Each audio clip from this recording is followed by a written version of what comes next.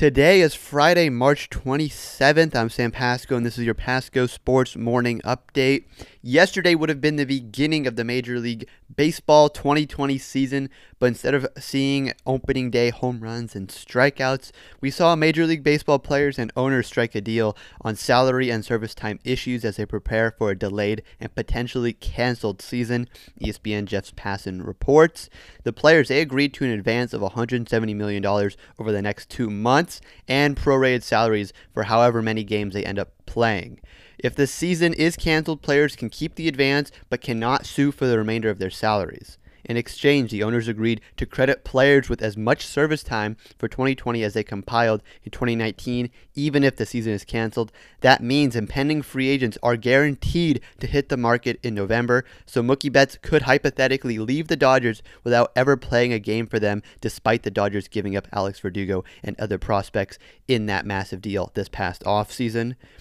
Also, Major League Baseball also made adjustments to the amateur Rule 4 draft. The draft was shortened from 5 rounds and is going to be shortened from 25 rounds this year and 20 rounds next year. That's coming down from the usual 40.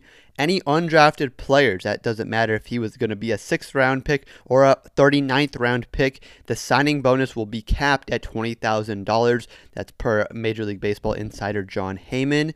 Why does this matter? We're going to see now a cascade of talented college prospects return to college and an unprecedented amount of top high school seniors going to play college baseball. That's what we're looking at in the Major League Baseball scene right now.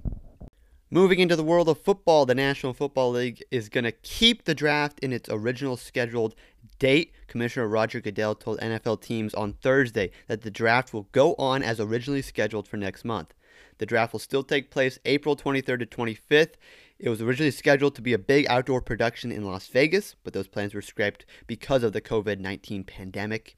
In a memo obtained by the Associated Press, Goodell said that, quote, public health conditions are highly uncertain, end quote, and there was no guarantee of significant improvement by moving it to a later date as reasons for not moving it to the date of the draft.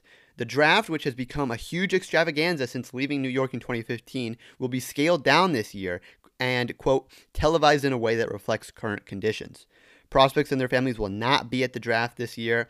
It is possible the draft will feel more like a studio TV show than a giant party with boats and water fountains and all that glamour.